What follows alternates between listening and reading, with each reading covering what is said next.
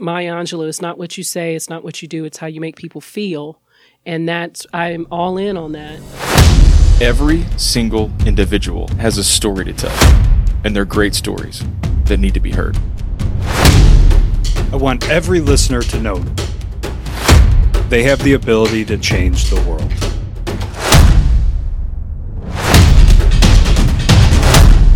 Welcome to the 1720 Podcast. What's up, Mountain Movers? Welcome back to the 1720 Podcast. My name is Kevin with my co-host Stuart. Hey, guys. And before we introduce our special guest this week, we just want to talk about some testimonies we've been receiving from listeners.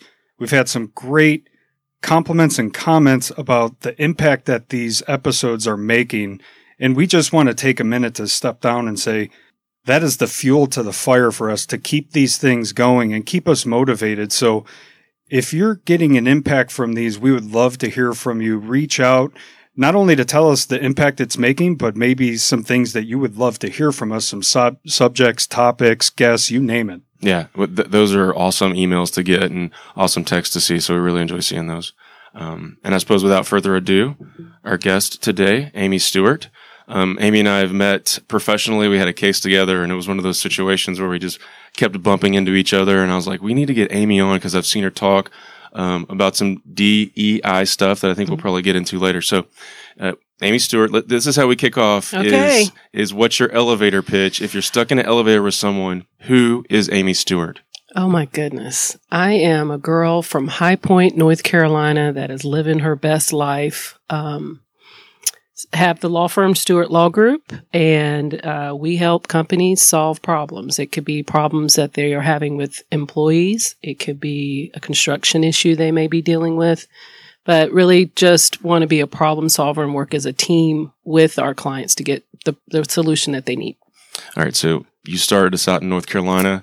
This is immediately Chicago guy, so you know where this is going. Oh, okay. Yeah, we immediately get into the ditch with basketball. You know that's sports. where we're going. Yep, I know. Okay, so when you grew up in North Carolina, where is High Point? High Point, if you're from North Carolina, if there's anyone from North Carolina knows I have to say it that way, it's in the middle of the state. So it is an hour and a half from Charlotte, an hour and a half from Raleigh-Durham, Chapel Hill, and 30 minutes from Winston-Salem, North Carolina, where I went to school at Wake Forest. So were you always a Demon Deacon fan, or did you grow up with a particular color blue? Well, see, there you go. So I loved Carolina because it was a Michael Jordan, James Worthy days, Yes. Dean Smith, loved them. I loved drinking the Carolina Blue Coca-Colas and all of that when they were winning national championships. So funny story. So in fifth grade, because we had so many amazing schools in North Carolina, they would select different groups of kids to go to different schools. And I wanted to go to Carolina so bad because J.R. Reed was there. And I didn't get picked. I had to go to Wake Forest. So I'm mad at the back of the bus, arms crossed. And I get there, and it was just a magical place for me. Yeah. And where I came from, and from High Point, people didn't go to college. So I got back to my neighborhood, Barbie Street, and I started telling everybody that would listen to me, I'm going to Wake Forest. And no one, again, went to school after high school. And so they're like, yeah, whatever, you're not going anywhere. And so once I signed my scholarship, that would have been 6-7 years later, it was always written in the High Point Enterprise newspaper. She wanted to go to Wake Forest since she was in fifth grade. So it was, as soon as I was there, I knew that's where I wanted to go. That's really a cool story, actually. So I grew up in a small Southeast Texas town. Mm-hmm. So this idea of High Point, You got it. it kind of resonates with me because there's a bit of a saying, I'll mess it up, but like people never leave Sour Lake. Right. And it sounds like that's a little bit like High Point. What's it like in High Point? Why don't people leave? Well, I was quick to try to leave High Point because it was an industrial city, like Haynes Hosiery was there. There wasn't a lot of industry there other than hosiery and furniture. High Point is the furniture capital of the world. Yeah. This table probably in some way, somehow came here some way through High Point. So I immediately wanted to leave High Point, but all of my family's there. All of my friends are still there from high school, and with Facebook, I still connect with all of them. And it's interesting because as we've moved to Texas, Facebook has been able to just everybody from high school cheering me on from High Point. I mean, that's just kind of crazy. Anytime I post anything, they're like, way to go, Amy. That's fun. That's fun. Okay. So High Point takes you to Wake. And I want to talk all about being at Wake and playing college basketball because that's super fun to me. I didn't play. I'm just a regular old dude who loves basketball. Yeah. How'd you end up there? High school experience, get a scholarship. Tell us all that story. Yeah. So, played at High Point Central, which was a huge powerhouse for girls basketball in North Carolina, and then got the scholarship to go play at Wake Forest. And so I was there in 90 to 94. And for context, for Texans, Tim Duncan was a freshman when I was a senior.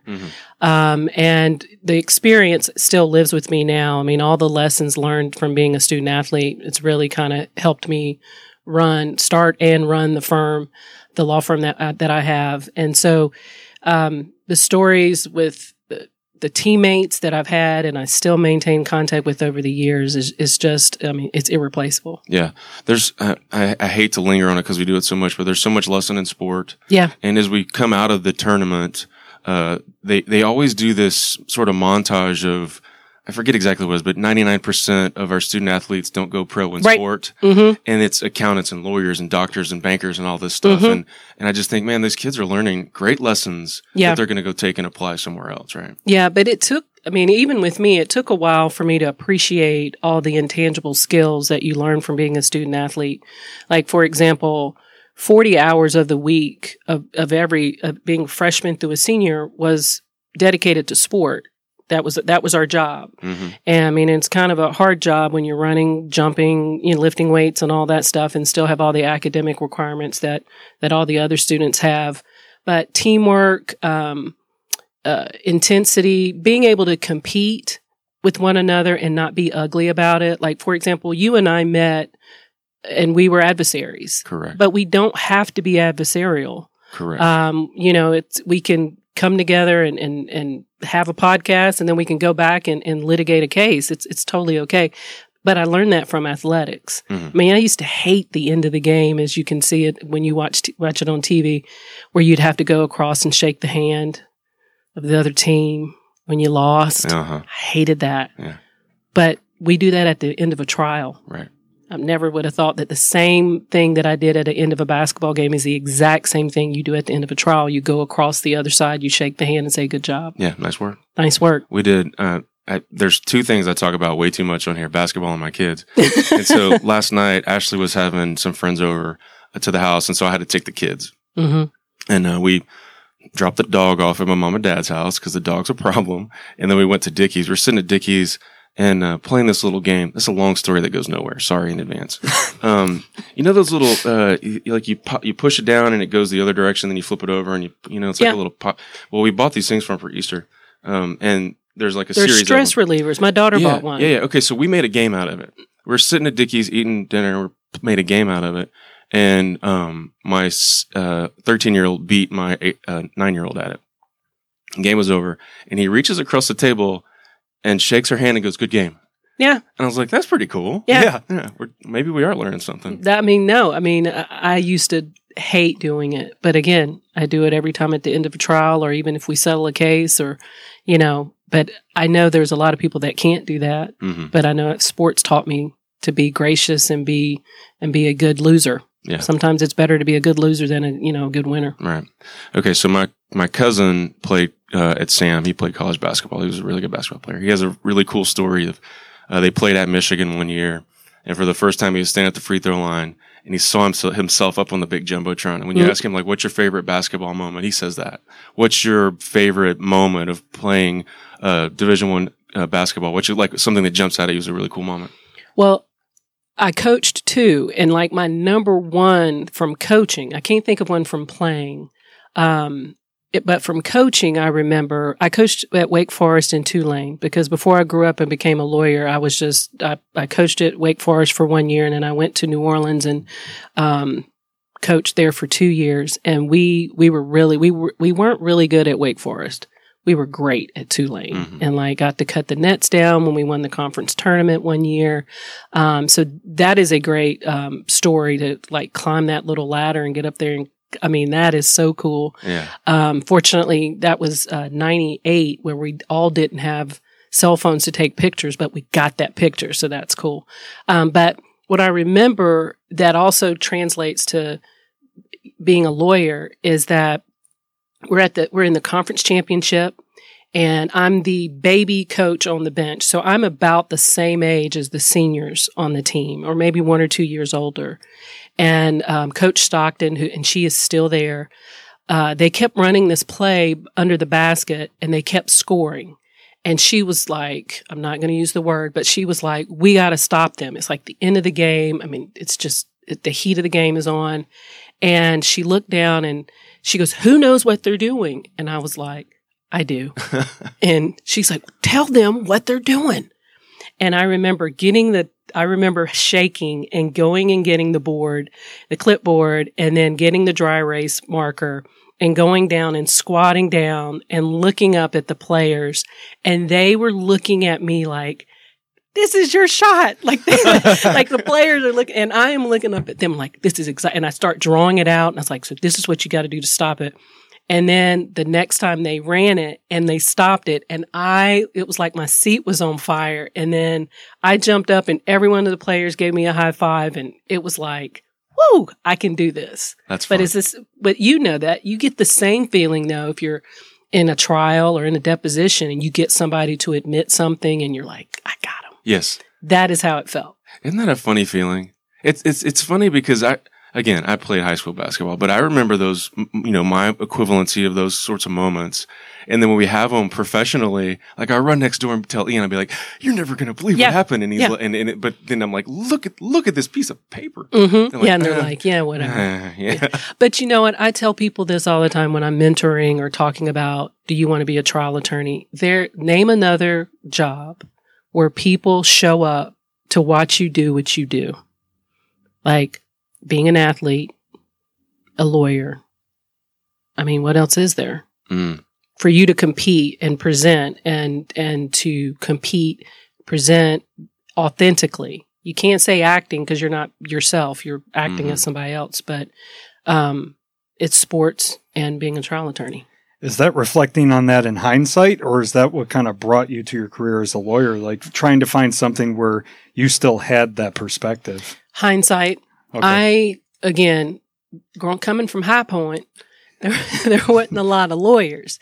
So there wasn't any, I knew I liked watching TV and what lawyers were doing on TV. Law and Order, has been on as long as all of us have been alive. And so watching that, but I didn't associate the competitiveness and that when you are a former student athlete, that is such an advantage when you start going to be a trial attorney. And when I was a young baby attorney, one of the partners that I worked for, he said, you have an edge because you're not afraid to go to court. And that just didn't make sense to me. He goes, most trial attorneys don't actually want to try cases. It's like saying that's like a two-guard doesn't want to shoot. Mm-hmm. Like, right. Like, what do you mean? It is a huge advantage. And then I think I write a lot about the consistency that I find from being a student athlete coach and being a trial attorney. And that's where I've kind of figured that out, that, wait a minute, there's not another profession that people, because when you're over at Dallas County and you have a trial, people just show up and watch it. Yeah. I mean, and I if I know there's a big trial coming up, if I can fit it in, I want to go see, the Jeff Tillotsons of the world and the Mike Lynn's of the world and Charla Aldis of the world. Go try those cases. I'm guilty of it I haven't been out of the courthouse in a while because of, COVID and whatnot. But after my hearings or whatever, walking by, and if something's going on, I'll just pop in and sit down and be like, hey, what's going on in here? And just watch. And if you pick up a nugget, cool. And if it's interesting, you stay. And that doesn't happen at the doctor's office. I've been practicing law for a little bit, and I've never thought of that. Yeah, that's a really good way to encapsulate what we do. Yeah, and it also scares people away. It's like, oh no, I don't. Okay, yeah, I don't want that. Yeah, that's interesting. So how'd you go from then coaching at Tulane? What's next in the story? So then I worked as a consultant for the NCAA because I knew that coaching basketball wasn't the end for me. Mm-hmm. And so I was a consultant for the NCAA, and I actually worked with the NCAA in helping student athletes transition from college to getting a job. So there's companies out there, and I'm assuming they're still wanting to hire student athletes because of those intangible skills that we talked about.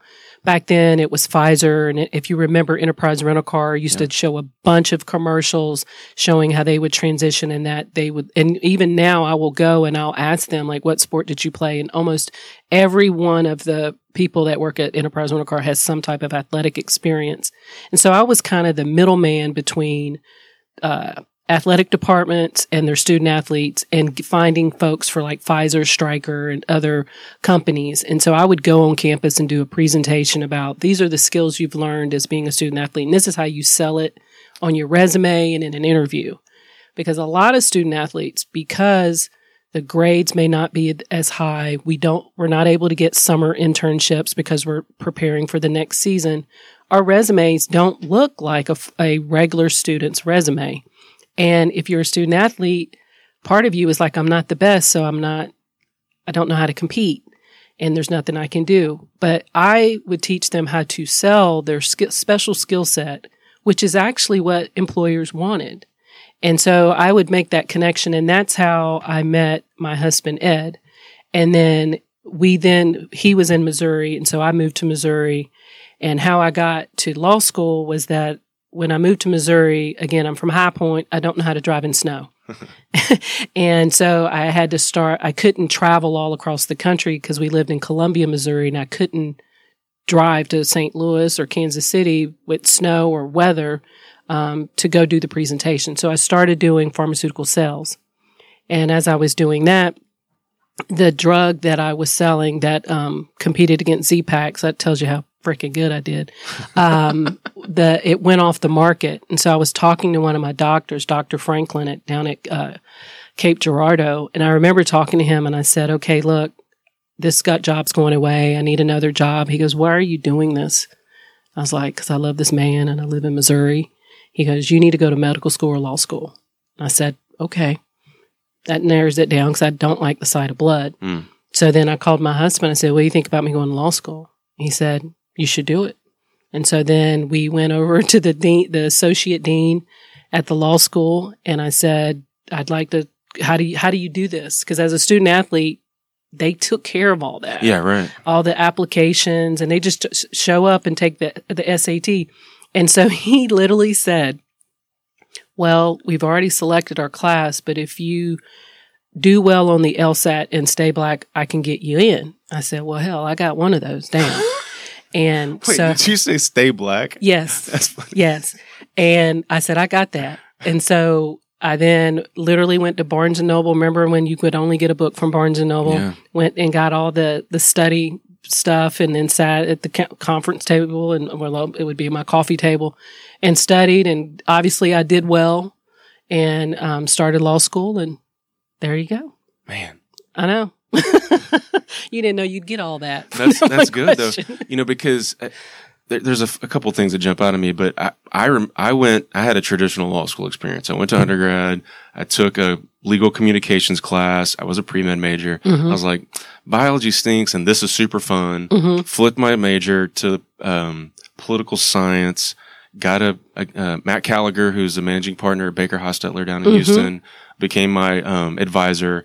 And he was in college at law school at South Texas at the time. And off we go. I graduate from HBU. I go to Baylor. I'm a lawyer. And one of the things I remember from being in law school and as a traditional student was the non-traditional students crushed. Yes. Right? Because I was just there like, I'm just a student. I'm doing a student thing.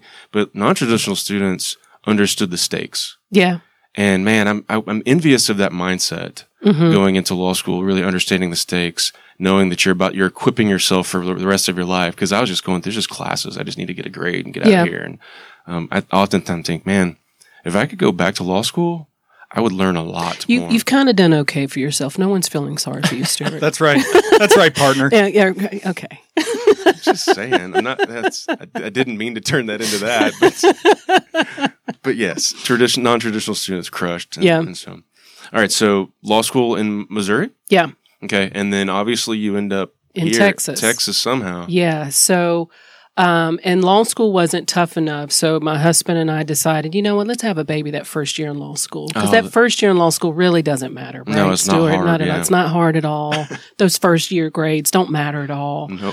And so we had Ava, my second year in law school. And then Ed works in college athletics. And so in 2006, he became I can't remember his exact title, but associate commissioner over Big 12 football. And so Ed played football at Nebraska 90 to 94 and was a national champion and the captain of the team. Do a little shout out to my honey. There you go. And so that's how we got here in 2006. So if you can remember the market in 2006, it kind of tanked. Mm-hmm. And so I've got a 2-year-old in tow, and I had to finish up my last semester at SMU because I wasn't done with law school when we had to move here in 2006. So finished up at SMU in 2006. So that's a lot. There's that was a lot going on. Yeah, because you come out into the job market. Yeah. When it's. Yeah, that was, and it's very similar to what the market looks like right now, or 6 or 8 months ago with COVID, that firms weren't hiring. Yeah. And so I was fortunate through networking to find a product liability firm that spun off from Vincent and Elkins. Mm-hmm. And so I was their only associate. And I was very fortunate there that I got a lot of experience as a baby lawyer that baby lawyers really don't get anymore, taking depositions, traveling and doing hearings and things of that sort. And so I was there for, I think, a couple of years and then realized I wanted to be at a more stable, larger firm. And I moved to Cox Smith, which is Dykema, and had an amazing experience at that firm. But again, I came to the legal game late and I wanted to get trial experience. So, I don't know the name of the firm now. I went to Bickle and Brewer. Yeah. Which is kind of a bet the business litigation, Rambo style firm, and learned an amazing amount of lessons there. And so I was there for a little bit and then I decided it's time, but there was no business development there at the firm. It was only Bill that brought in the business, and I kind of wanted to have a little bit to do with my destiny. And so I knew I needed to go to a firm that had a platform that would allow me to generate my own book of business. So I left and I went to White Wiggins, which is the oldest minority-owned law firm in Dallas. I think they're now pushing 25 years. And then after I left there, I went to Estes Thorne and Carr, which is the oldest woman-owned law firm in town. And then in 2017, started my firm. Gotcha. At what point, let me back up. They didn't teach that class in law school. They did not. About how if you want to control your own destiny, you need to have clients. They didn't even talk about that. Man, that's a real miss for law schools. Yeah. That's a real miss. Well, over at SMU, they have a small and mid-sized firm externship. And for the last 2 years, I've spoken there, and it's been about business development. Now, again, it's directed to students that are going to go to small and mid-sized firms, not big firms. Yeah. But you have, no matter what firm you go to, at some point, 6-7 years out, you got to start generating some business, or you're going to need to find the door. Mm-hmm. And so that's kind of, again, I think maybe it goes back to what you said earlier about being a non-traditional student. I went into my first legal job thinking differently. I knew that at some point I was going to have to start marketing and selling myself, and after getting the skills, being able to build a book of business. Right. So you start building that book of business and you start thinking, man, I think I want to make this leap of faith and start my own gig. Yeah. So it got to a point where I started visualizing the type of firm that I wanted to be. And I didn't want to be a law firm. I wanted to be a legal business. And I wanted to run a law firm like a business. And that means, being a responsible corporate citizen. That meant spending more time with training young attorneys at their craft, which is not something that big firms really do anymore. I remember, literally sitting at the knee of a partner and learning how to take a deposition or learn how to draft things. But the business of the legal profession kind of takes you away from actually training people. And that goes back to my coaching, right? I want to coach up young attorneys And so that when they go into court, or if they leave my firm and go to another firm, they go, she came from Stewart Law Group. Mm-hmm. She's going to know how to write, or she's going to know how to make an argument or something like that. Because at Bickle and Brewer, people went and would recruit us just because they knew the type of work we were doing and the type of training that Bill and them were putting us through. And they wanted to hire us. And I want the same thing when people leave Stewart Law Group. You touched on something that I think is really important there, which is, and we did an episode on a few back on mentorship. Yeah. But what does that look like at the Stewart Law Group? What is the, and don't tell me your secret sauce, but like, what does mentorship look like in terms of training young people, training young attorneys? How do you do it? Yeah. So it's a large investment of time that we do with our firm. So our young associates have less billable hours at the beginning, because we understand that if you put a large number of billable hours on them and then try to tell them you're going to train them, the pressure of meeting those hours with the training really doesn't work. I mean, it's kind of opposites. Mm-hmm. And so we start them out with lower hours. Billable hour requirements. And it's really hiring partners and of counsel that understand that is a part of our business model. A lot of firms say we have a no a-hole policy. Well, we have partners are to train young attorneys. And that means they're doing the deposition outline. They're going to depositions. Again, non-billable time, right? Yeah. So you may sit in a deposition for 6 hours. That's 6 hours that they can't bill. You can't bill onto the client. Taking the time, explaining to them how long it's going to take to draft a motion for summary judgment, for example. Mm-hmm. It takes forever. Right. And so if you want them to be able to do that, they have to start well in advance, because then you're going to have to draft and revise and revise and revise. And if you're not giving them that head start, you're never going to meet your actual business deadline of, I've got to get that draft to the client by this time so that we can deal with their revision. So it's just a lot of pre-planning on certain things. And, actually during COVID, I think I've been a better coach because we can just jump, because I don't have to run around and do all this business development stuff, lunches, breakfast, lunch, and dinner, repeat. And I'm at home and I can just Teams with them and say, okay, let's walk through what you drafted here. Let me explain how your argument should be set up versus how you did it. And it's just a big investment of time, but I think it's important to the profession. And I also think it's important to minorities and women who, the numbers for commercial litigation are really, really low. And so I'm just trying to help us out and trying to increase those numbers. Yeah, lots of good stuff in there. The people don't stop down enough. Right. Everybody's too busy. Yeah. And I feel like maybe it's all professions, but I think the legal profession is really kind of just spun too fast. Yeah. I'm going to blame it on BlackBerry. Yeah. But it just kind of spun us too fast, and now we don't slow down enough. We don't stop down and say, "Hey, come with me." Yeah, right. And it's all different. And taking that approach is beneficial for those lawyers. I mean, this. It's beneficial for those lawyers.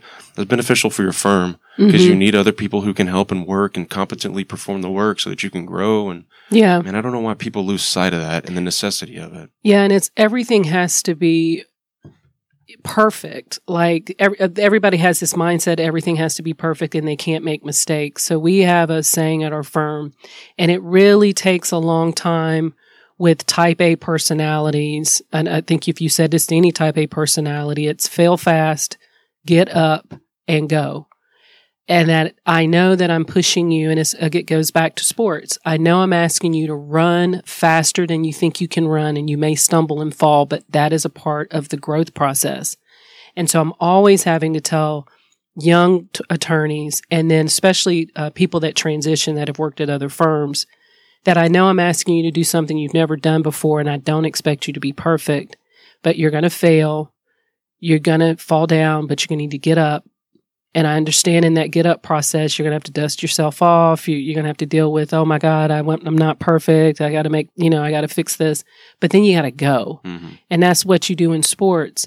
One thing that's really interesting is that once I give feedback to an attorney or someone from staff, I've moved on, just like a coach. comes and gets in, you come off the court, I get in your face, like, what are you doing? You didn't box out, blah, blah, blah. But then I'm on to the next play. Yeah. They're still dealing with what they think they did wrong. And it's funny, it'll come back around to me and I'm like, I don't even know what you're talking about. What is she saying? Well, she's upset because I said, that's over. We've moved on to the next thing. Yeah. There's no grudges here. We don't have time for that. Right. Yeah. The growth doesn't happen in your comfort zone. No, is kind right. of what you were saying. And, Yeah. Again, basketball, loving this. Kev's just watching the basketball go on right now. But it's the idea. Hayes is in the garage. It's my 11-year-old. Hayes was in the garage the other night. He's probably going to be a 2. Mm-hmm. He's working on his handle a little bit. And I'm like, you got to go so fast you mess up. Exactly. You can't, you're not like just doing that rhythmic, like you're not doing it. No, right. And you have to just lay it all out there but law firms aren't safe places though, right? And so that's what I'm creating at Stewart Law Group, that it's a safe place for you to make a mistake. And for you to get to the next level, you must make a mistake. And everybody that's at that level that you want to get to have all made mistakes. It's like that Michael Jordan quote, how many shots he missed, how many last second shots he missed, but if he wouldn't have taken them, he wouldn't be Michael Jordan. Right. You're giving your people an opportunity to make those mistakes, but at the same token, you're promoting coaching and mentorship within the ranks, which, the lower billable hours, I don't operate that like that in construction, but the rule remains the same. A lot of people bring new blood into their industry and just throw them off into the deep end and then wonder why they didn't swim. Exactly. And it's because we didn't invest in them. And you're not able to pass down that knowledge from generation to generation when we don't take the time to coach and mentor. So I love that you're doing that with new people into your firm. Yeah. I mean, it's just, that's the secret sauce that I think with growing a firm is that they've got to see me working hard, which I'm pretty sure they do, but I've also got to be with them and mentor and teach them and explain, what I want, versus just saying, do it. And then, you got to create a safe environment and it takes a while because they have to trust that when I say fail fast, get up and go, that I mean it.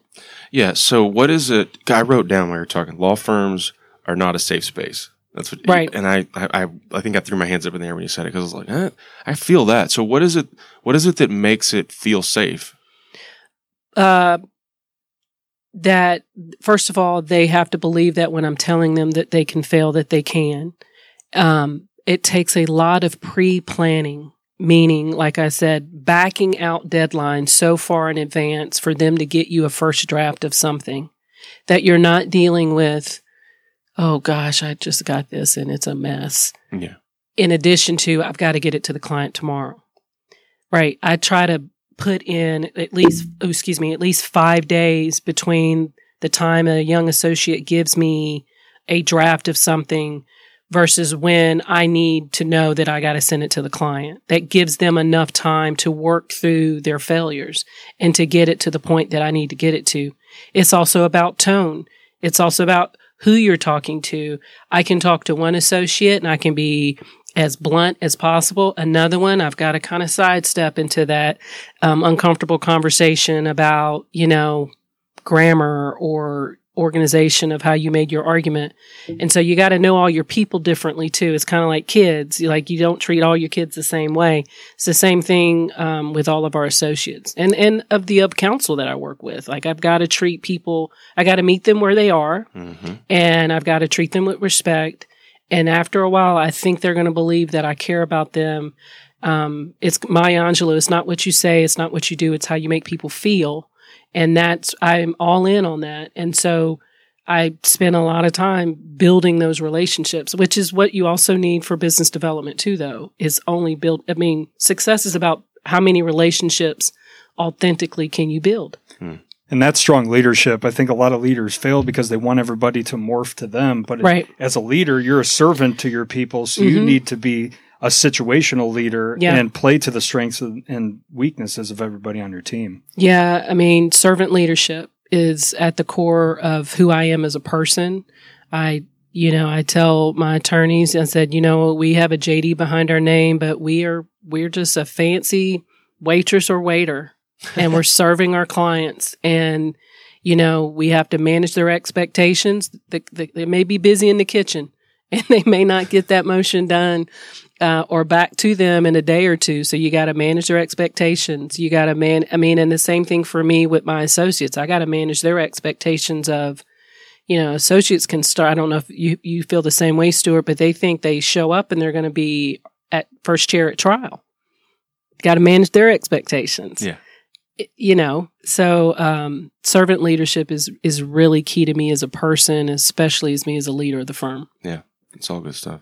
I was checking out your website before coming on, and I saw the visualizing success. And then you said when you were starting the Stuart Law Group, visualizing the type of business you wanted to run. Mm-hmm. And I'm sure more and more people become attractive to that vision. But when you bring somebody on board, how do you get them to visualize success? Do you just paint a picture for them or have them paint the picture for you? Or what does that look like?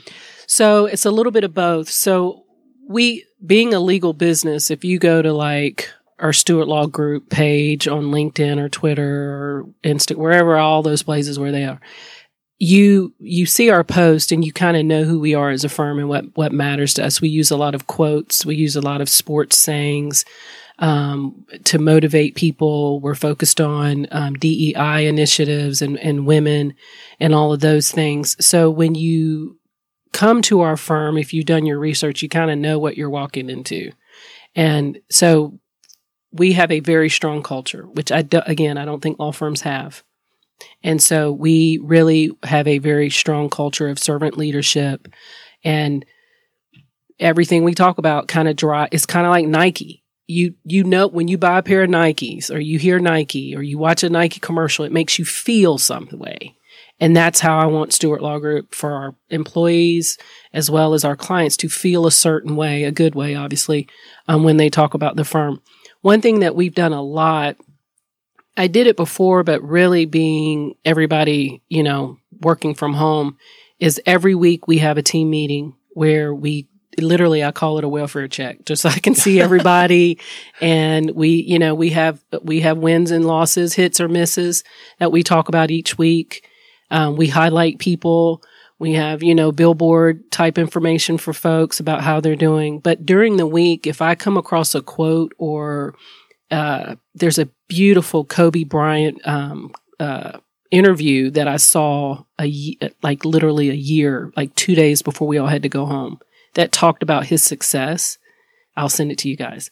It was life-changing for me. I wasn't really a Kobe fan really until I watched this, and it talked about how hard it is to work and how you must fail and all of these things. So you started our firm, you have to watch that video and you have to tell us what you got from it. Brene Brown is someone that I also listen to all her podcasts. If she knew how invaluable she has been to starting my firm, she would be freaking out, because when something goes wrong, I'm like, YouTube, Brene Brown, vulnerability. And just whatever comes up, I watch it. And so there's a interview she did for Inc.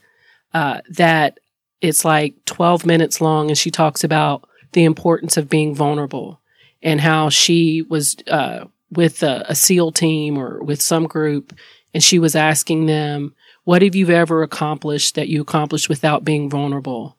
And the Navy SEAL guy raised his hand and said, every time I've done anything that's worthwhile, I've been vulnerable. And so that goes with the fail fast, get up and go. And so we just over and over and over again, we reinforce, just like a good trial attorney, we reinforce our message, which is literally just basically our culture. Mm-hmm. But again, firms don't do that. And that's why I kind of say I wanted to create a business. And so I read a lot about business things and marketing and branding and things of that sort and culture, so that we can continue to do it. Because before, I would say it one time and not come back to it, and then I'd wonder why it wasn't resonating with the team. You got to live and breathe it. Mm-hmm. We had a guy in the chair a few weeks ago that said, if your team isn't annoyed by how often you're bringing up the vision and core values, you're probably not bringing it up enough. And I say, I know y'all about to roll your eyes at me, but fail fast, get up and go. Yeah, no, and that is true. And I'll be sitting, because starting your own law firm is like having another kid. And so, and it's a newborn that never frickin' grows up. And so late at night, you're sitting there thinking about what can you do to make it better. And late at night, I'll send them. I love those quotes that are a picture too. And so I will screenshot that and I'll send it to the team. And I know they're sitting there like, goodness gracious, this lady, she never sleeps. Well, thanks for the 2 a.m. poster from Nike.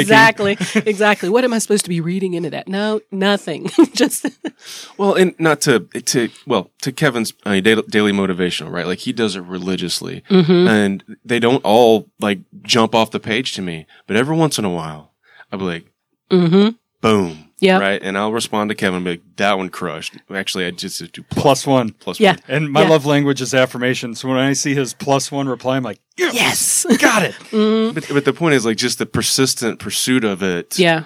Every once in a while, you just hit different people. And as long as you eventually hit everybody. Yeah. I mean, I think in mine for teams is you can do a heart or a thumbs up. So I'm always looking at how many hearts versus thumbs up I get for my affirmation. You know what teams needs, by the way? What? Thumbs down. Nope. I'm writing Microsoft. All right. I'm going to get us in the ditch and then back out of the ditch. Okay. I was not a Dirk fan until I saw Perfect Shot. Have you seen it? Watch it. Okay. And I was not a Kobe fan until I saw Kobe's Muse. Have you seen it? Have not seen it. You've seen Kobe's Muse? Awesome. It's really good. I would commend that to your watching. I think it was might be kind of hard to find. I think it was a Showtime bit. Okay. But man, it talked about, at least my takeaway from Kobe's Muse was, it talked about how he emulated Michael so much. And he just turned into that like Mamba mentality and just mashed everybody. And after he hung a couple banners and realized that he was kind of isolated, he looked back and thought, man, maybe I should have been doing more mentoring and bringing people into the fold. And so that's like when I watched it, I was like, well, yeah, with a bit of retrospect, you see a more mild Mamba down the balance and down the stretch of his career. And when I watched the movie, I was like, ooh. That's I need to watch that because I was never a Kobe fan because that was what my perception of him was, the first one, that it was all about Kobe all the time. And so I'm not a fan of those types of players. But then with his unfortunate death, I've been reading more about him and how, I mean, random athletes in various sports had stories about him texting them and saying, great job tonight at some small town women's basketball game. And he somehow knew that she broke a record. Yeah. And that is who that's me. That's who I want to be. And my best self is reaching out to people and giving them high fives. And they're like, how does she even know about that? And so once I realized that that was the type of person he was, and that's just not what the media was putting out about him, I became a huge fan. And any interview that he does, or there's, if you go to YouTube and type Kobe Bryant motivation, I mean, there are so many different videos and interviews that he's done. I mean, how hard he works. Like when he talks about, I get up at this time, and by the time these people wake up and go to their first practice, I've already practiced 4 hours. No matter if they start doing what I'm doing, they can never catch up with me. There's a good, it's like, wow. I think it's Jay Williams, the guy who played at Duke, who's a motorcycle accident. Yeah. Have you heard his Kobe story? No. It's around that idea about how, I guess they were playing in LA. He was with the Bulls for a little while. They were playing in LA, and he was trying to beat Kobe in the gym. And no matter what he did, I did hear this story. Every time he would show up, Kobe would already be sweating. And eventually I think later they, meet up and talk about it. And he's like, I was just getting there so you knew I was out working you every day. Yeah, that's it. Like, it was like he wasn't even there that long, but he was there long enough to know in your mind. I mean, and we're trial attorneys, strategy. I'm there. Like, you think, oh my God, she's still there. Yeah. Mental warfare there. Yeah. Mental warfare. And that's really, I mean, that was another thing that he did. He was so smart and learned all these languages. I mean, he was more of a nuanced person than I thought he was. Yeah. Then the Muse, the show The Muse is what broke that down for me. It was, I had the privilege, I guess, of figuring that out before his death. And so I saw him in his later years and after his retirement in a different light than I had seen previously. Yeah. All right, I'm going to bring us back on track here. Okay. No, that was a good little. Lots of rabbit trails. The last 2 times I've seen you. Yeah. Once was at the, I think it was at the State Bar Construction Convention. Yeah. And then at the Dallas Bar Association construction law section meeting, you were talking DEI stuff. Yeah. And I credit you actually with this idea that I had been saying, I think I said it on here, I'd been saying D and I. Mm-hmm.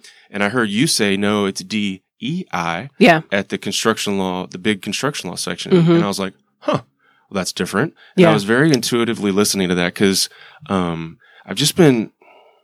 You're smiling at me like I'm about to say something crazy. No, I'm just smiling because you taught me D&I and then corrected me that it was DEI, but now I know I give the credit to Amy. Yeah, that's right. Yeah.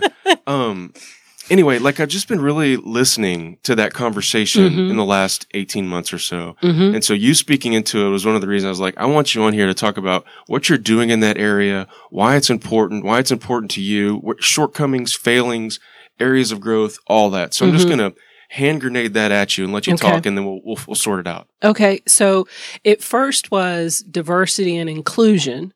And inclusion to me, again, going back to sports, when we would have a recruit show up for for on-campus visit, they don't know us, and our job was to make them feel a part of the team and welcome. And so our coach literally coached us how to do that. So when Stuart walks in, bring Stuart into the conversation. You know, Stuart may not have anything to say, but bring him in, let him feel a part of it. And so that's what inclusion means when people say we need to have a more diverse environment. Not that just people show up and they're different because of where they grew up or their racial background or they're a man or a woman or whatever. That's the diversity part. But then the inclusion part is that you bring them in and let them feel a part of the team. And so I learned that from athletics because I remember before our coach told us to do that, as a team, we would all be cliquish and talk to each other. And then the recruit that we wanted to join our team that was being recruited by Carolina, they're sitting over there in the corner. And so inclusion is literally opening yourself up and say, hey, come over, let's talk about that. Yeah. Let's talk about this. What do we have in common? And so now it is somehow, I don't know when, it changed from D and I to DEI, and the E is for equity. Because I think through the changes that our country is going through right now, they're taking opportunities from me and want more. And that's not what anybody is saying. What we're saying is that we just want to be equal. We want equal opportunities. We want to work hard for it. We want to earn it, but we want it to be equal. So we want diversity. We want equal opportunities, and we want to be included. And when you think about that, think about if your child shows up at the basketball court and they're new to the school. They don't know anybody. They're out there shooting baskets or whatever. You talked about your son. He's working on his handles and he's good. But that group that was there first never invites him over. Mm-hmm. They look over and they say, oh, that's the new kid. But they never give him an equal shot to play. And they never include him in the game. Right. And that's really what DEI is about. It's not about taking an opportunity from someone else. It's about giving everybody an opportunity when they can have it. And so translating that into your business, that's kind of what you're doing with the platform. We had Nicole Little on a few weeks ago, and she's a female construction executive, and she had no role model in the space. So she recognizes that she becomes the role model. Yeah. And I'm seeing some similarities with your career path with Stuart Law Firm. Now you're showing like, this is where you can be, and I can provide those opportunities within my firm, but at least somebody to look up to within the lawyer space. Yeah. So our firm is the only minority and women-owned law firm that handles commercial litigation matters on the defense side. As my daughter says, I represent the man. Totally okay with representing the man because they pay the bills. So, and she's okay with it. So I don't, from being a minority woman, I do not have a role model to help me with the firm. So, but I rely on people like Mike Bassett and all types of mentors that kind of help me figure out what I'm doing and how to make things better, or even just what are you doing in regard to bonuses? Just random. How do you run a legal business type questions that have been great? So, yeah. What I've asked this question. We've had women on, and Brian was on early, and I ask this question every time because I'm just a white dude. But what is it that you would want listeners or just people who aren't black women to know about what it's like being a black woman? That like, let me say that differently. I don't realize a lot of stuff. You know, there's things over the last year, and I've been like, well, I never realized that, or I never thought about that, or I never perceived that you thought about it that way. And so I've just been asking that question to everybody I can. Yeah. Tell me what I don't know. Yeah. So let me throw that to you. Tell me what I don't know. Yeah. So I think when people talk about systemic racism, or that is institutionalized, that negatively impacts everybody. And I think when people hear that term, just like when they hear DEI, they think that's only to the benefit of minorities. But I always say and share that there is no real diversity unless everybody is involved and is included. And when we talk about trying to increase and make everybody feel more comfortable, we have to have those uncomfortable conversations about this issue. And so what you can do is when you have a question, because there's going to be things that, and this last year has really rocked us as a country, there's going to be questions that you have, and we go back to that safe place. Like, if you look around your social environment and you don't have anyone that doesn't look like you, then you need to, first of all, think about your kids, because that's the environment they're living in.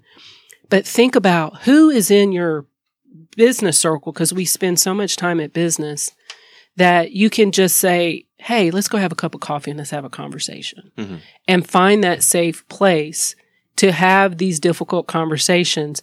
I promise you that there are more people that we are wanting to have that engaging conversation about these issues, but it's uncomfortable. So people, they don't want to be vulnerable and have it. But I would say, if you want to know something, you and I are friends, you text me and say, hey, this is on my mind. This is bothering me. I don't think I'm seeing this the same way, or I'm not understanding this. And we both have to come into the conversation with grace and being vulnerable that we're going to probably say the wrong thing with the right intention. Yeah. The heart's there. Yeah. Yeah. And that's the part, like, we're in such a cancel culture, which I cannot stand, that no one gets to make mistakes. Right or wrong. Like, there should be a space that you have, but only until you build a relationship with someone that you can have that conversation with them and say, I did not know that police violence against black men was that bad. And you can say that, and it's okay for you to say it, or fill in the blank of whatever issue that's out there. But so for anyone listening, I would say that, like, no one's asking you to move mountains here. You see that? Well done. Well done. You see that? But there's someone in your circle, your business circle. Be intentional about building a authentic relationship with them so that you can have a conversation about these tough issues that you have. Yeah. Well, I've been saying for almost a decade, we've lost the ability to have discourse in America. Oh, yeah. And they want it that way because then that keeps the status quo. If we're not talking, we're not making things better. It's been a weird year for me because, like, I'm trying to, like, have these conversations, but I know I'm saying all the wrong things sometimes. And so I felt like I've prefaced a lot of things I've said by saying, like, I know I'm about to say something that's stupid or ignorant. Yeah. And I'm sorry in advance, but I want to know about XYZ. That's perfect. But that's perfect to do. Like, for you to go into it and say, I'm about to step all over it. But I don't think this is an issue. Can you just help me understand? Yeah. And I mean, I think that vulnerability of being able to be told another version of the story and give it the credence that like you can be moved from your position. You know, so much right now is that I'm on team R or team D and I've got to stay on my team. it's kind of, it goes back to sports. Like if one player on one team does the exact same foul as the other team, it's still a foul, right? And so we have to be able to call ourselves out when we've made mistakes. We've got to be able to call out someone on our team like, yeah, that was a bad move, or yeah, we shouldn't have said it that way. But I think if you preface conversations with, okay, I'm going to go there. I may not say it the right way, but I don't understand, fill in the blank. Mm-hmm. I think you're in a safe place to be able to do that. Everyone, and I had a conversation with the ACC, and there was various different in-house counsel, and they were all Black women. And I asked them, I said, there's a lot of white guys listening right now that feel like, I want to be a part of the solution. How do I do it? I said, would you have any issue with, someone texting you or calling you or sending you an email and say, I'd like to go have a cup of coffee and see how I can, create a more diverse environment in my legal department or whatever. And to a person, everybody said, please call me. We're literally waiting to help. But, it'd be weird if I was like, Stuart, I looked at your website and I think you need some more diversity. It'd be weird, right? So it's a little bit about, you have to open the door to your vulnerability, that there is a lot that you don't understand. And because minorities live in a majority world, we understand more about how it works than you understand about what we've had to deal with. That's a really nicely said. Do you know what I mean? I know exactly what you're saying. We're watching y'all all the time because you're the majority. Think about if you grew up in a world, or your kids grew up in a world where they were the minority. Then they would be watching what everybody else is. If for example, if you grew up in another country, they would be Paris, they'd be watching how French people act. Same thing here. Like we're waiting for white people to understand we're not making it up in regard to the fact that when my daughter learned how to drive, like we had to have the conversation with her. That is not a Johnson & Johnson or whatever commercial. That is real life happening. And I know it's not happening in your homes. I know it's not. And then when we saw the videos of last week with the service guy in Virginia that got pulled over and all the other things, I had to have a conversation with my husband last week. Like, okay, I know when you're going to play golf, you may have a couple at the 19th hole. Please be careful. Mm-hmm. And it's not be careful because you're going to get a DUI. Please be careful so you make it home. That's the difference. That's the different conversation. And that is real. And so we're sitting here trying to make you understand that this is what we deal with on a daily basis. And so that's why you feel that frustration from minorities, that we have to be like, okay, here we go again. Right. Man, all those things are true. 'Cause I'm not having that conversation. I never in 42 and a half years have been afraid to be pulled over. I've never worried about it. I've never thought twice about, I don't. But the more I've asked that question, the more I've said, well, what about this situation? Or what about George Floyd? Or what about, people have said, no, that's for real. It's real. We had Wes Butler on, and he has an adopted child, Malachi, who's, I think he's 4. No, he's William's age. He's 13, mm-hmm. and he's Black. Mm-hmm. And he's like, I have to have that conversation with him, but it's never a conversation that I've had, mm-hmm. And it's like, oh my gosh. Anyway, that's something. Like, I don't know that. Yeah. And then the other part is that you should not, this goes back to the impact of systemic racism as an institution. You should not feel guilty that you don't know it. Because how would you know it? Right? Exactly. And so to me also, you feel there's this guilt that you don't know these things, but you're not supposed to know them. So it's okay not to know them. So the response is, let me learn more about it. Yeah. So then I can educate myself about it and understand this is a real thing. But what I think a lot of people do because it's uncomfortable is they just say, oh, it doesn't happen. Blue lives matter. No one's saying blue lives don't matter. Right. I mean, it's the thing like with cancer in August and September, breast cancer month or whatever it is, football players put on pink shoes. No one from prostate cancer is like, what do you mean? What about prostate cancer? No, right now, this is the focus. Breast cancer is the focus just for this month. We'll go to prostate, but but we have to be able to have these conversations, and you have to be able to understand that there's a lot that you don't know. But unfortunately, you have to educate yourself about them. And that means you have to ask the difficult questions. You need to Google. You need to read these books. Everybody's putting out a book about this stuff now. So it's getting to a point where you not knowing is intentional.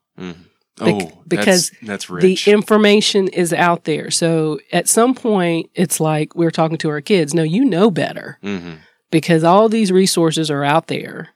That you can make with people, podcasts, YouTube, Google it.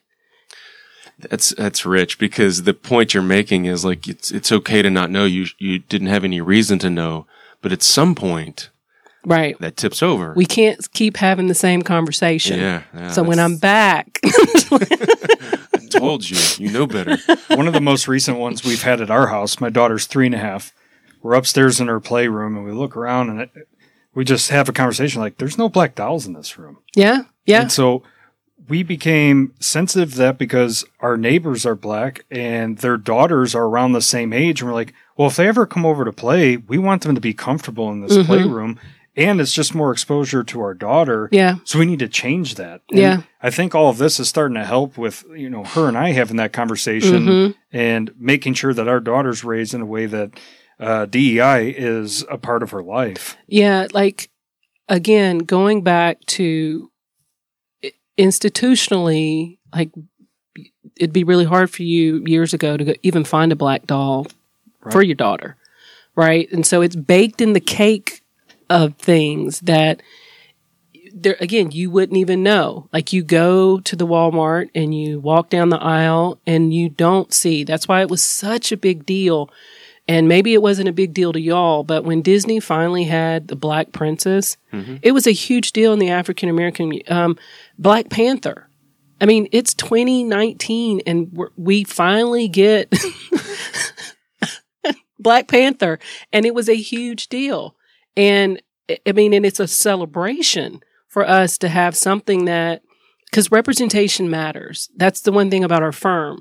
Like, people seeing me go to trial and start a firm and on social media matters, because then it shows other people that they can do it, because you don't see that. You don't see minority women trying cases and things like that on the defense side and those things. There's this beautiful picture of President Obama, and it doesn't matter if you support him or not. That's not the point here. But that there's a beautiful picture of him in the Oval Office, and he's leaning down, and this little black boy is touching his hair. And white people may look at that and go, I don't know what that means. But for this little black boy to see that Barack Obama, who kind of looks like him and his hair's like him, is the president, changed this young boy's life. And so that representation matters, and that's just a simple picture, but it means a lot in regard to your daughter having dolls that are from various different backgrounds, so that when she goes to high school, she may have a more diverse group of friends, right? And understand things a little bit more and can understand different perspectives. I think that's kind of why we're in this situation as a country, and we're tussling with each other, is that because we have all grown up in our own little section and it's all monochromatic. It's all, the same thing. It's like what church is on Sunday is the most segregated hour of the week. Oh man. And so we've got to do better, because life is enriched when we actually are around people that have different experiences. And I'm just not talking about race. I'm talking about socioeconomic, different experiences, backgrounds, and all of those things. There's a lot in there. Man, I don't even know where we go out of that. You stumped me. Finally, I've been stumped. Well, I could talk about when doing all the research to get ready for this. LinkedIn, the company page, I was just scrolling and scrolling and scrolling through the awards and accolades that you've had in your career. So congratulations on all Thank that. You very much. That is pretty darn impressive. Hopefully someday I can have a 10th of those. Out of those, are there any that just mean something special to you, or there's a special story associated with them? Yeah. So, one is last year, the Texas Minority Council Program gave me the Trailblazer Award, and that is because of mentorship. Goes back to the coaching. Coaching is nothing but mentorship. Yeah, right. And so that award meant a lot to me just because I do spend a lot of time trying to mentor people from all walks of life. And so to be recognized on a state level for that means a lot to me. I think that's an important one to notice just based on your servant leadership and the life you're living, that your favorite award is a Trailblazer Award that has to do with giving to others. Yeah. I mean, because it takes a lot of time in a profession that wants you to solely focus on the billable hour. And we can't do that. I mean, we're not training young attorneys, and we're servicing our clients, but I mean, we've got to be giving back and reaching down and pulling people up with us.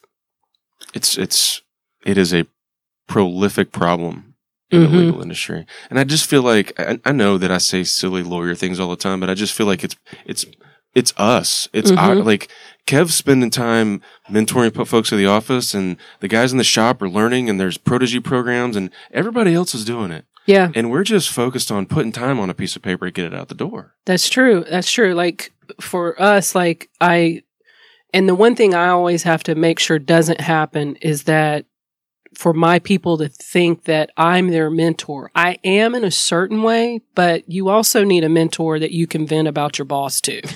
Right. And so it was funny. I had two of my associates and I brought them in and I said, do you all have mentors?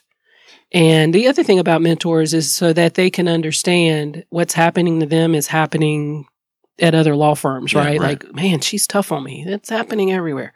And so they were like, well, no, we kind of thought you were. Like, no, I am not.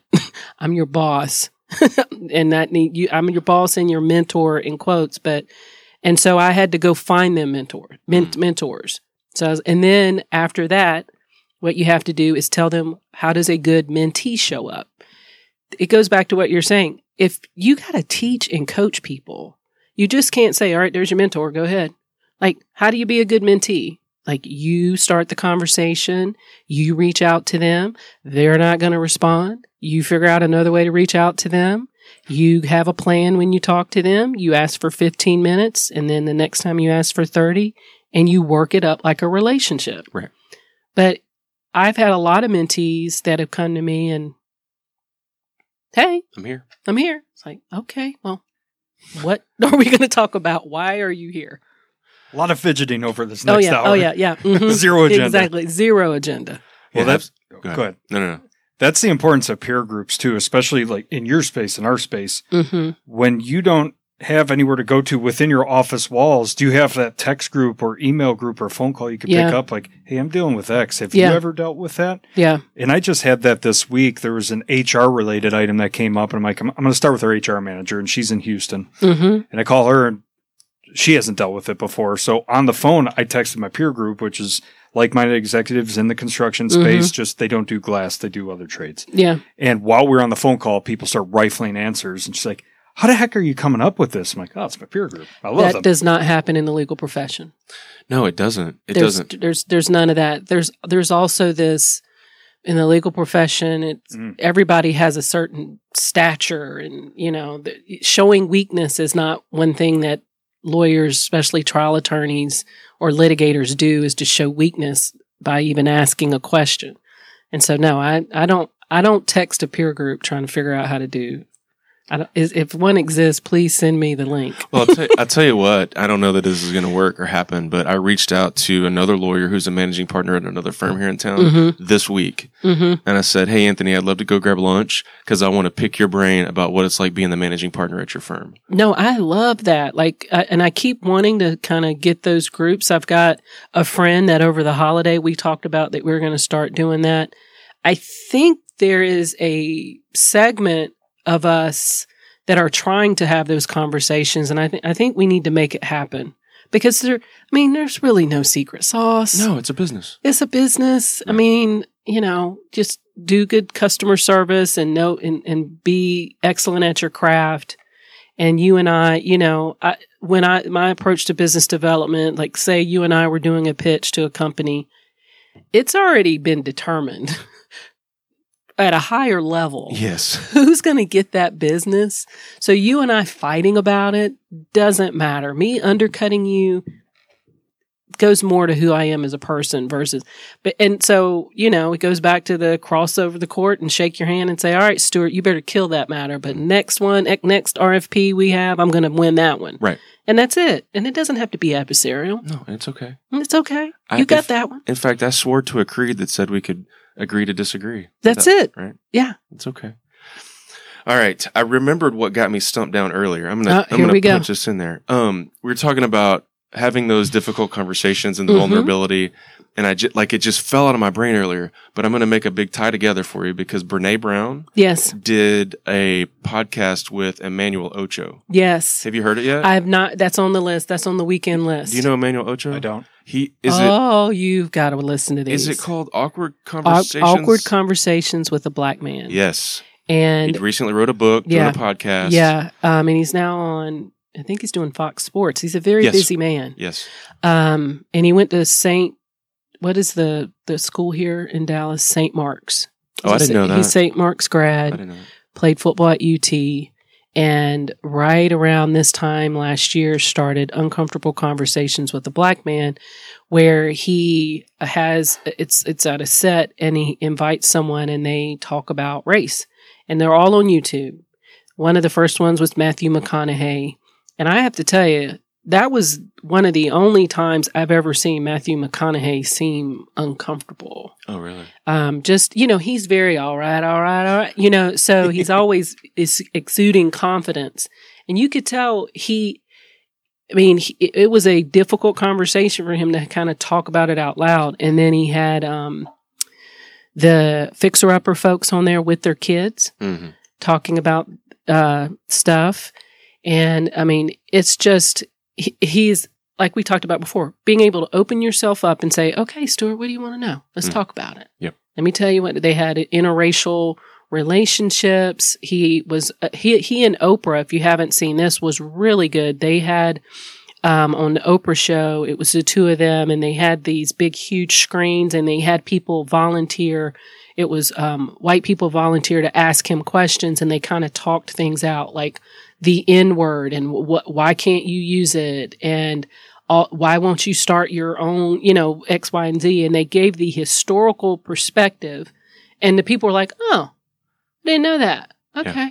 So it's really, again, you don't have to pick up a book and spend a lot of time reading to try to understand what's going on. You can, all of those Uncomfortable Conversations with a Black Man, with Acho, the one with Oprah, the one with Brene Brown. You can start to listen to those and it'll really open up your eyes. Yes, I would commend all those to your listening. Mm-hmm. Write that down, Cal. Yeah. I already got it. Emmanuel Ocho. I was just being silly. I know you wrote it down. All right, let me kick us kind of headed towards the end here, but family, what are y'all up to at home these days?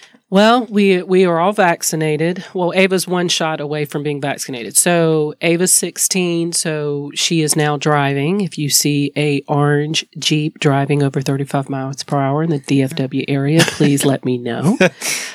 She's busy, very busy. So she goes to Townview ISD, which is a magnet school, and she's in the science, engineering, and math program. And so she's really busy there, but she's doing crew, for real crew, not that crew that people said their kids were on the crew team just to try to get scholarships. For my sports fans out there. Yeah. So she's actually does crew for Dallas United. and loves it. And the way we know she loves it is that they have 5 a.m. practices every day, and she gets up by herself and drives herself there. There you go. So she loves, kind of person. Yeah, right. She loves crew. So she's doing that. And other than that, she's studying like crazy, physics, crazy, all the things for science, engineering, and math. And other than that, she's sleeping because between crew, working out with crew, and, her academic requirements, she's pretty busy. So Ed, it's off season because he oversees football for the Big 12. And so if I reflect on this time last year, I have to say how amazingly proud I am of my husband watching him figure out how they have a football season during a pandemic. Mm-hmm. I mean, he literally was like Dr. Fauci running around the house with antigens and all this stuff, trying to figure out how they're going to have a safe, environment where people can play football and give us at home something to watch, but also protect the welfare and safety of everybody associated that shows up on that field every Saturday. And so he was very integral in getting that done. And I was so proud when I think probably one of the proudest days. Well, let me tell this story about Ed. So Ed played at Nebraska. He was a linebacker, and early on, we were having this conversation, and he said, I'm not getting that same rush that I got when I played football. And I'm like, wait a minute, hold up. If you're looking for a career that makes you feel like you felt when you won the national championship, this is going to be a sad life for you. Good luck, brother. And so, but I say that, but when they had the first Big 12 team kick off, not the first couple of weeks, but when all the teams were on the field at the same time and they got it done, he was elated the same way as when they won that national championship. So he's had a big year. Yeah, well, kudos to Ed, because I would say I would have given a football season a 0% chance of happening. Right, and there were times it was. Yeah. It literally was on, off, can't happen. And since we've been at home for so long, we're kind of fuzzy about, there were athletes or a couple athletes, that passed away. They had a heart condition. All this stuff was going on while we're trying to figure out, are we going to have a football season? There were other conferences that said, nope, we're not going to have one. And then you had 2 that said they were. And God forbid if something would happen. And then all of the testing, and remember, there was no COVID test before COVID. Right. Right. And so you had to figure out who vendors and where to get the COVID test and how do you administer them at 10 different campuses and on the field. Who can be on the field now and who can't? Because normally everybody wants to be on the field, but we can't. Stands. How many people can be in the stands? What's going to be safe? What's going to be unsafe? All those issues they were wrangling with. I'm just so proud of the Big 12 and just, obviously not being in on the meetings, but just being in the same house with my husband having the meetings. I'm just so proud of what they were able to do. Yeah, that was awesome. It's a big feat. Basketball kind of pulled it off too. Thankfully. Yeah. Football going through it and allowed basketball, and they were right there. Jeff, who was the commissioner, was right there watching and learning everything so that they could smoothly transition into basketball. And I know everybody was really excited that March Madness happened. Last year, Ed was at the Big 12 championship game when COVID happened and everybody had to come home. And, the lives that impacted, from people's jobs to, all vendors and their businesses and all that stuff. So I know everybody's really happy to at least be able to watch and be a part of March Madness. Yeah, it was awesome. And we bring a title home to the Big 12. Boom. How about exactly. Sick 'em. Yeah. But we love all 10 teams of the Big 12 the same. Okay. Yeah, sure thing. Yeah. All right. Books. We sort of wrap up with books, and the one big thing is kind of normally how we end. Is there we talk a lot about books on here. What are you reading? What's influential to you? Is there something that you think, man, if they're listening and you need a good book, go read? Okay. So 2 of them, and I know this would be shocking it was sports, but I wrote them down too. So Phil Knight, who created Nike, wrote a book called Shoe Dog. And it's a great book for entrepreneurs because you see Nike now and you think, oh my God, they're amazing. But watching him throughout the process and the ups and downs and trying to get the shoes from China and that deal breaking down and then getting an athlete and then putting the shoes breaking down, just the ups and downs, and really hearing him talk about how he built the company and how it was like another child really resonated with me so much. It was over a break and I can't remember where we were, but I just started posting like, Phil Knight, y'all got to read this. It was really good. And then one from way back, again, sports.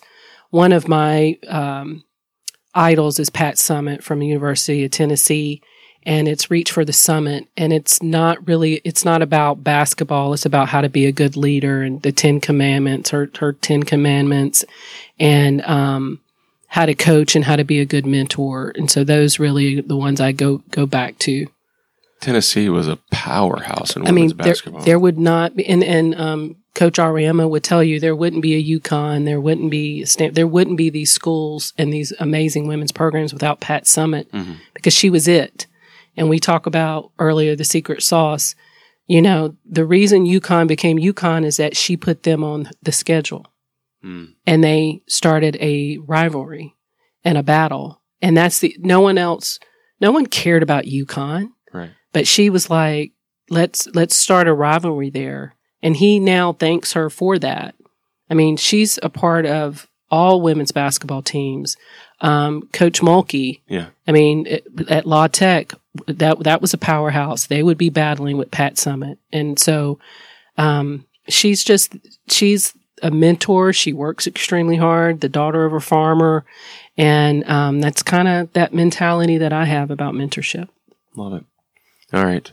Here's how we normally wrap, is just one big thing, right? Like we're going to end this on the one big takeaway. Like if listeners missed all of the last hour of us talking and they tune in here right at the end, what's the one big thing you want to tell people about life or business or your faith or whatever? What's the one big thing? To be kind to one another. We are in such an environment where we're ultra competitive and our time is lacking that, you know, taking an opportunity to spend time and to be kind with someone and to show them grace that they can make a mistake and it doesn't end the relationship. It is actually the beginning of the relationship. One thing that from being in sports again is that I'm the closest people in my life are the people I've been in the ditch with. Right. Mm-hmm. And those would be my teammates, Karen Davis, Tracy Connor, and all these players that when we couldn't breathe or crying or it was horrible, the coach is terrible, we went through all those, hard times, that now we laugh and talk about those. And so going through a uncomfortable conversation doesn't mean we can't come out the other side stronger and closer.